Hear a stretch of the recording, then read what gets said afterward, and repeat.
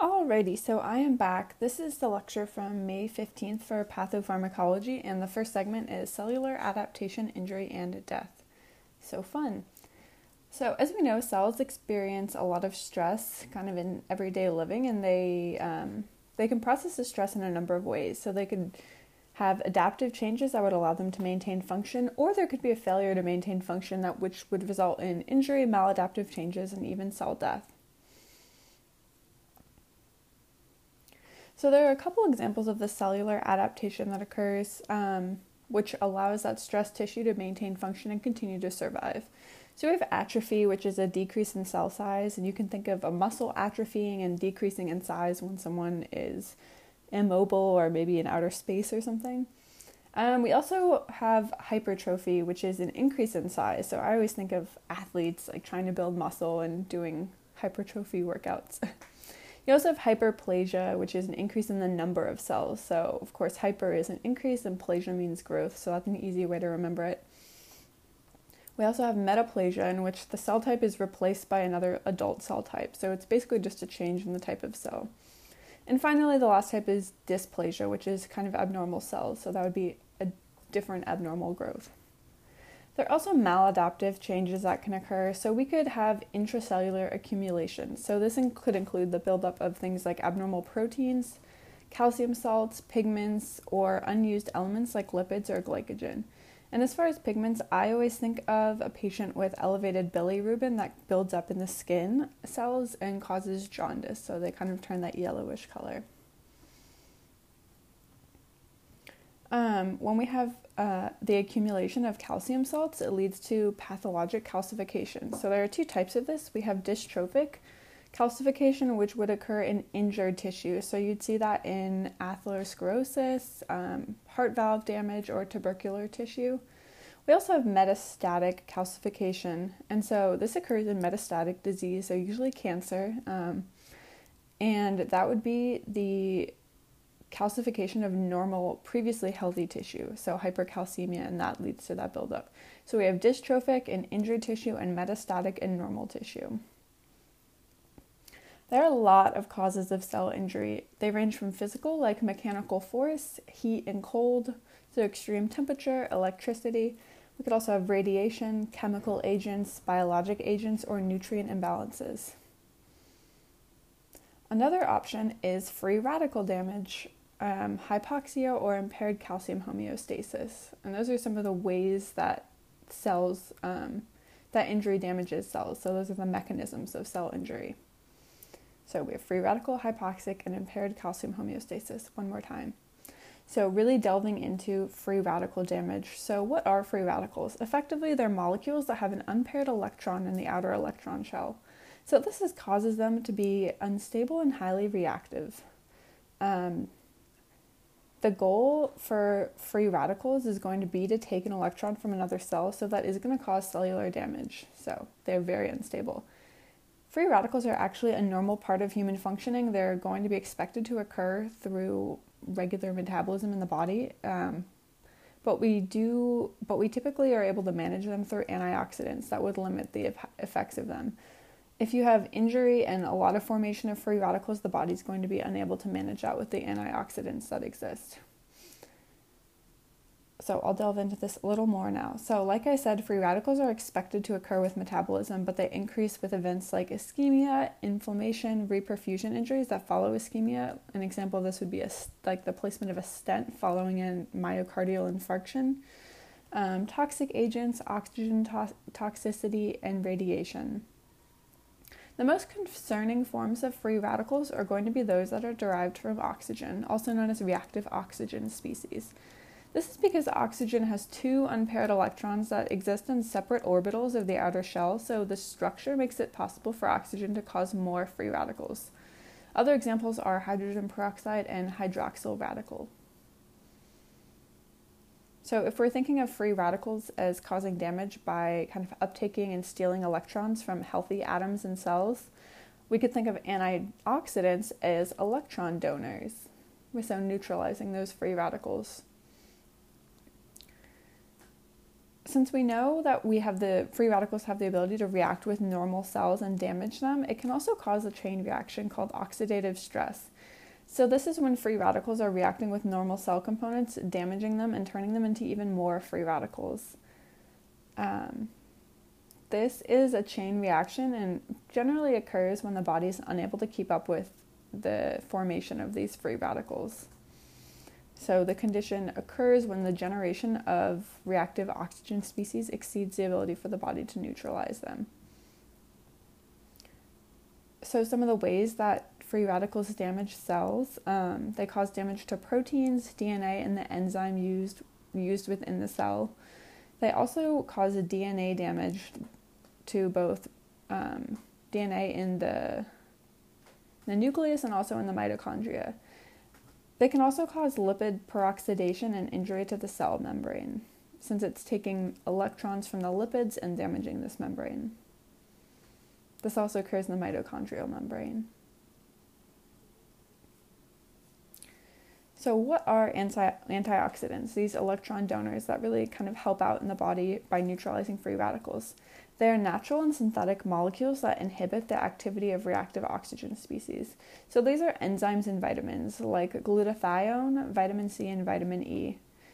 There used to be kind of this line of thinking that supplementing with antioxidants could promote health, but some large recent clinical trials did not detect any benefit and suggested that excess supplementation could actually be harmful. So our second mechanism of damage is hypoxic cellular injury from a lack of blood flow and oxygen delivery. So when you have this lack of good perfusion, aerobic metabolism is going to stop since we know that it requires constant oxygen. So ATP is not getting produced at the rate that the cell needs. This also means that the sodium-potassium pump is unable to run. So it's not pumping that sodium out. This results in the cells swelling up with water. We also have, since we have aerobic metabolism, lactic acid is going to be produced, and that would damage the cell membranes, the intracellular structures, and the DNA. So if you have hypoxic cellular injury, you're looking for cell swelling and eventual lysis, and also damage to the cell parts from that acid. Our third mechanism of cellular injury is calcium damage. So the cell usually maintains low intracellular levels of calcium. But when the damage occurs from either ischemia or toxins or other ways, it can cause excess intracellular calcium. So calcium actually acts as a second messenger inside the cell, similarly to cyclic AMP. So when you have excess intracellular calcium, it's going to be inappropriately turning on intracellular enzymes. So this could cause damage to the cell membrane, the cytoskeleton, and deplete ATP. It could also result in more calcium gates in the cell membrane opening, causing a calcium cascade. So some ways that this occurs: when you have that ischemia, it'll result in not only excess calcium entering the cell, but also the stored calcium being released from the mitochondria and the endoplasmic reticulum. So this will then activate the enzymes, like we said, since it acts like a second messenger. So the digestive enzymes inside the cell are going to be activated. So we'll have phospholipases damaging the cell membrane, proteases damaging proteins, and ATPase breaking down ATP. So there are a couple pathways that cell injury can take. You could have reversible injury, cell recovery, and an eventual return to normal function. You could also have apoptosis and a programmed cell removal, or you could have cell death and necrosis, which is obviously the least desirable outcome, since it does trigger the inflammatory process. So just one more review on the mechanisms of cellular injury, because it's a really important concept. So we could have free radical formation, in which you're oxidizing all those cell structures and DNA and creating the oxidation kind of cascade almost. We also have hypoxia and ischemia, in which the mitochondria receives no oxygen and produces no ATP, so there's no energy for the sodium-potassium pump. In that case, we'd see that influx of sodium and water, the cell will swell, will have dilation of the endoplasmic reticulum, increased membrane permeability, decreased mitochondrial function. So the cell is swelling. We also have anaerobic respiration, which is using the glycogen and decreasing the cellular pH through the production of that lactic acid as a byproduct. We'll also have decreased protein synthesis since we have no energy source, ribosomal detachment, and lipid deposition. So lots of bad things happening there, but the two big ones are the damage from that lactic acid in the cell and the swelling and lysis of the cell from that influx of water and sodium. And the third pathway is that increased intracellular calcium, which is going to turn on all the digestive enzymes and eat the cell from the inside out. So, a little more on reversible cell injuries. The key factor here is that the nucleus is not damaged.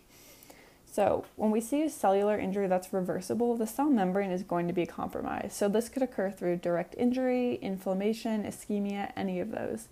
You're going to have an influx of water through that compromised cell membrane, which result in a plasma membrane bleb. So, there will be kind of an outpouching of the membrane in the cell because of that increased intracellular volume from the influx of fluid. Additionally, with that influx of fluid, the organelles are going to swell. So we'll have the structure of the endoplasmic reticulum breaking down, ribosomes will be dispersed, the mitochondria will swell, and we'll also have fatty accumulations deposited. The cellular structure will also generally be compromised since the cytoskeleton will collapse. So despite all of that damage, it is still reversible because the DNA and nucleus is intact. We also have non-reversible cellular injury. So we'll start out with what you'd see in necrosis. So this involves damage to the nucleus. So there's damage to the DNA. And once again, it could be ischemic, it could be toxic or mechanical injury as well. So you're going to see the cell rupture, and the contents of the cell are going to spill into the extracellular space, which will then activate the inflammatory mediators because they will know that those contents do not belong in that extracellular space. We'll also see a pycnotic nucleus, which means that it's shrunken, and cherolysis, which is degradation of the nucleus in general. So since we know there are those two types of cell death, a review on necrotic cell death, which is the first kind. It's an unregulated death, and it's caused by injury to the cell. You'll see the cells swell and rupture and cause inflammation. On the other hand, we have programmed cell death, which is known as apoptosis. This is a normal, proper function of the body that removes cells that are being replaced or have worn out. It can also remove unwanted tissue and is completely normal. Like I said, there is no inflammatory process. So the general process of this, it's going to occur in cells that are damaged or worn out. So this is going to happen when you see caspases. I don't know how to say that. Caspases, which are enzymes inside the cell that begin this process. You also have the breakdown of cellular proteins and DNA, and all of this occurs within the cell. It's very compact, so there's no inflammatory process, and the debris will eventually be engulfed by white blood cells. So we have the interior of the cell slowly degrading. It'll then coagulate and break into small pieces before being engulfed by macrophages. So as you can see, it's kind of a controlled, contained process. And those macrophages will be able to consume the little particles of the cell without inflammation. There are a few things that would prompt apoptosis to occur. We could have just normal wearing out of the cell, a loss of survival signals from other cells, which could be caused by tissue size, mitochondrial damage inside the cell from either an ischemic or toxic injury, and also DNA damage to gene P53. So the first of those, the cell wearing out, how does the cell know when it's worn out and it's time to induce apoptosis? So every time DNA replicates, we have this little piece on the end of each chromosome called the telomere. And effectively, with each replication, the length of the telomere decreases. And so as it gets really short, the cell knows that it's been living for kind of its max lifespan, and so apoptosis will result. You could also have the loss of survival signals. All cells have signals that will allow communication between each other to share kind of when things are going wrong, like they're damaged or old or too large. So eventually they'll be unable to receive those signals via their receptors, and when that doesn't function, it will trigger apoptosis. We also have that mitochondrial damage, which could be from ischemia or toxins. Because of this, the cell has no energy source, since we know that anaerobic respiration is not enough to power the cell, and apoptosis will begin. Finally, we have that gene P53. P53 is the best known gene that is responsible for repairing DNA damage. So it is also able to initiate apoptosis when it's not functioning. So it can either restore DNA or prompt apoptosis if it is unable to repair the DNA. So I'm going to end this section with a little more about necrosis and gangrene. So necrosis, as we know, is that cell death and degradation that is going to result in inflammation. So there are a few directions this can take. The cells could undergo liquefaction, in which some cells die, but the enzymes are not destroyed. It results in a liquid viscous mass inside the body. You could also have coagulation, in which the cell develops acidosis and denatures the enzymatic and structural proteins of the cell. Other options are infarction and caseous necrosis. So in all of these processes, cell contents are released and inflammation will result.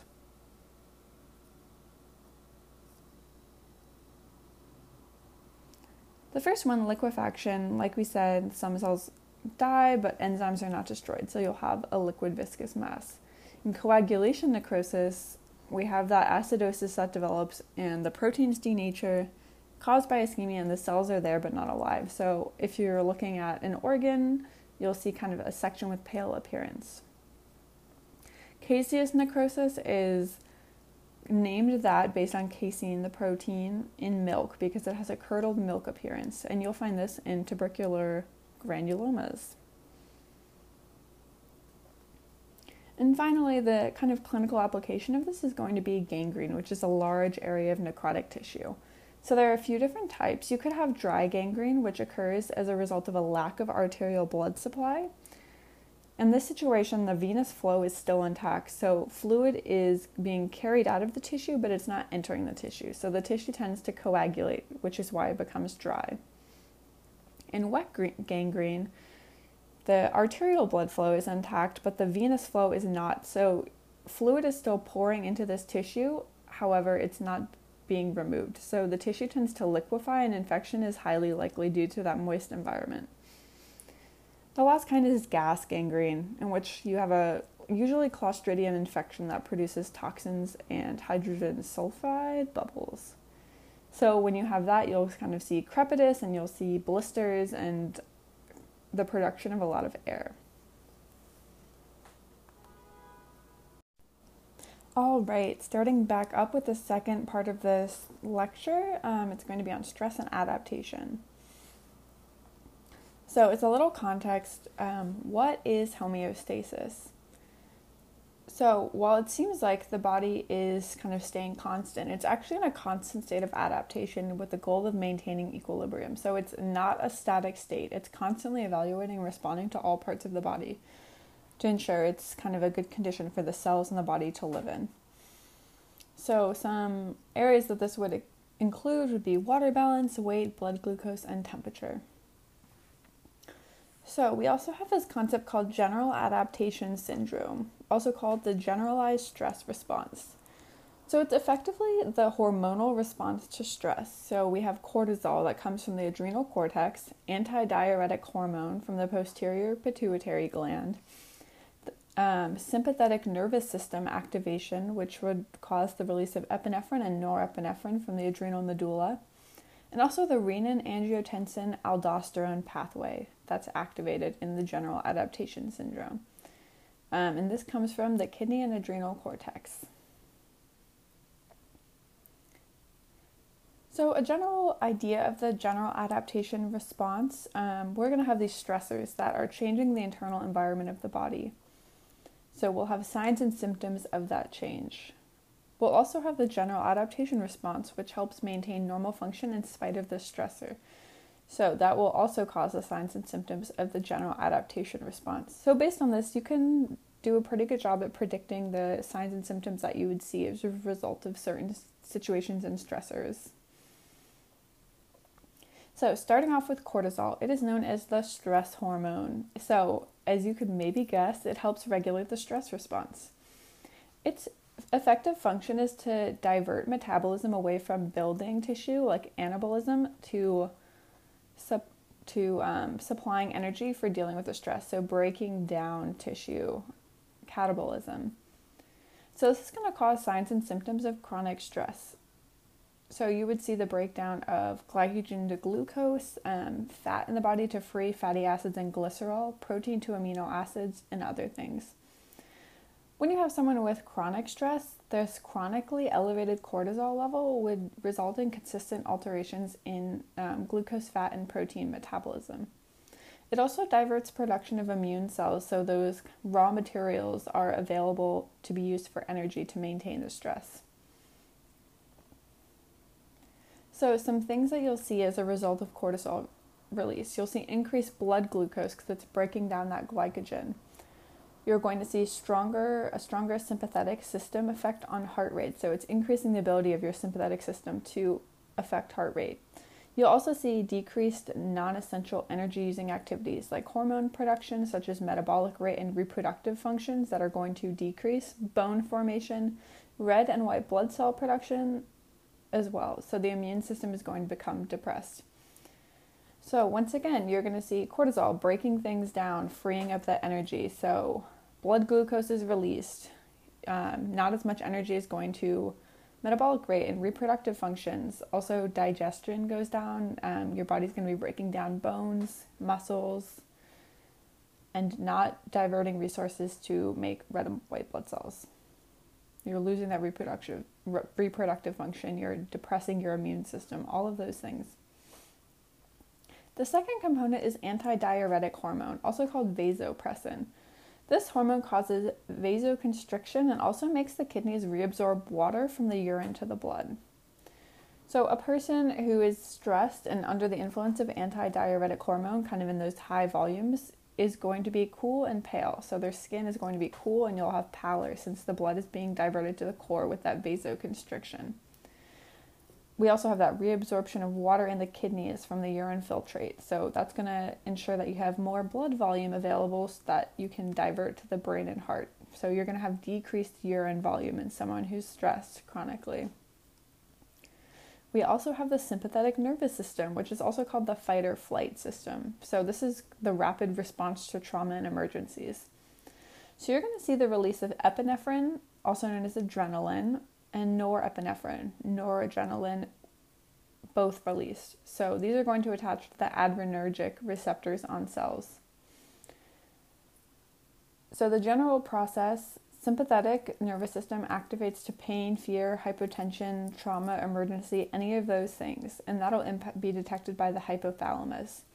The hypothalamus will sense this and activate the sympathetic nervous system to encourage and it'll travel through neurons and encourage the adrenal medulla to produce epinephrine that will be released into the blood. So it's going to have an adrenergic effect, stimulating.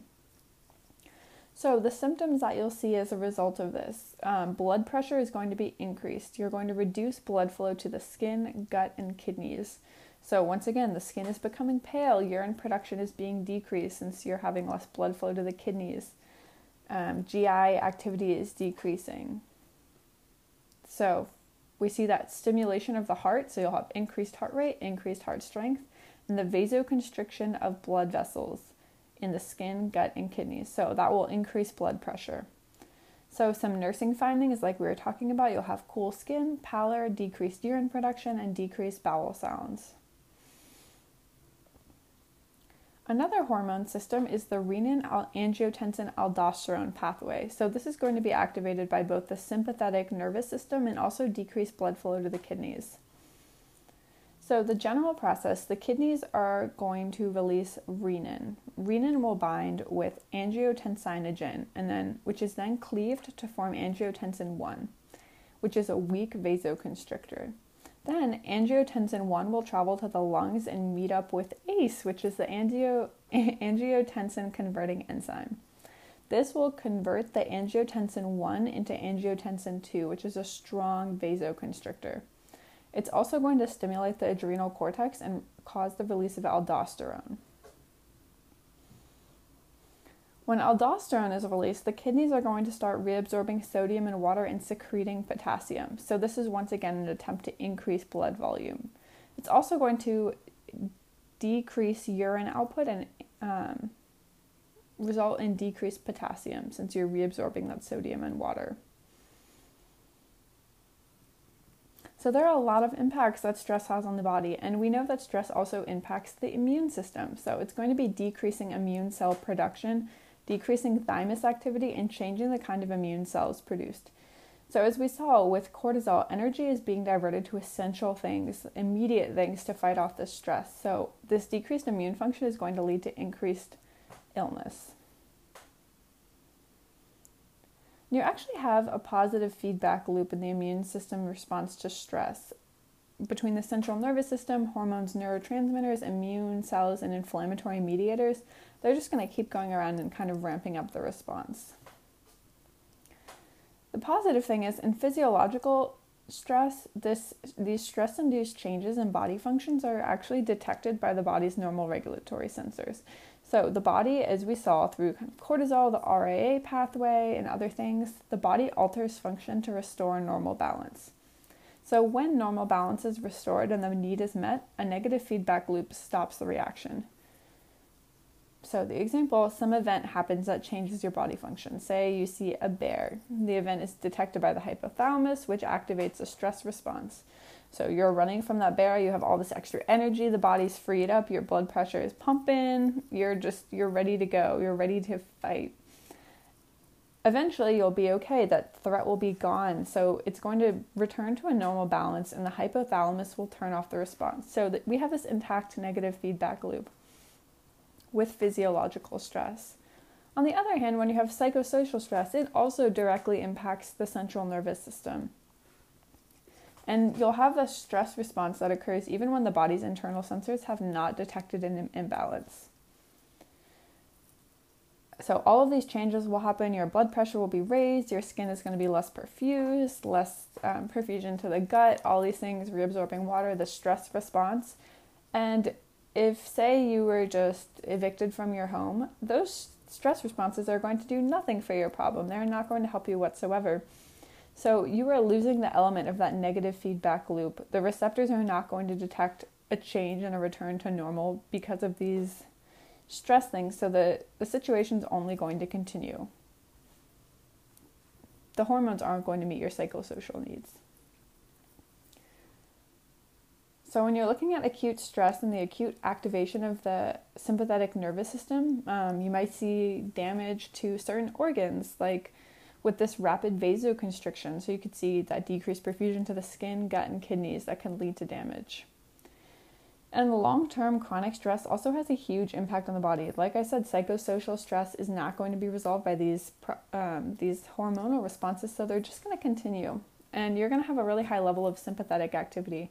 If we're looking at cortisol alone, you're going to have increased blood glucose, reduced immune response, increased risk of infection because of that reduced immune response, and also delayed wound healing.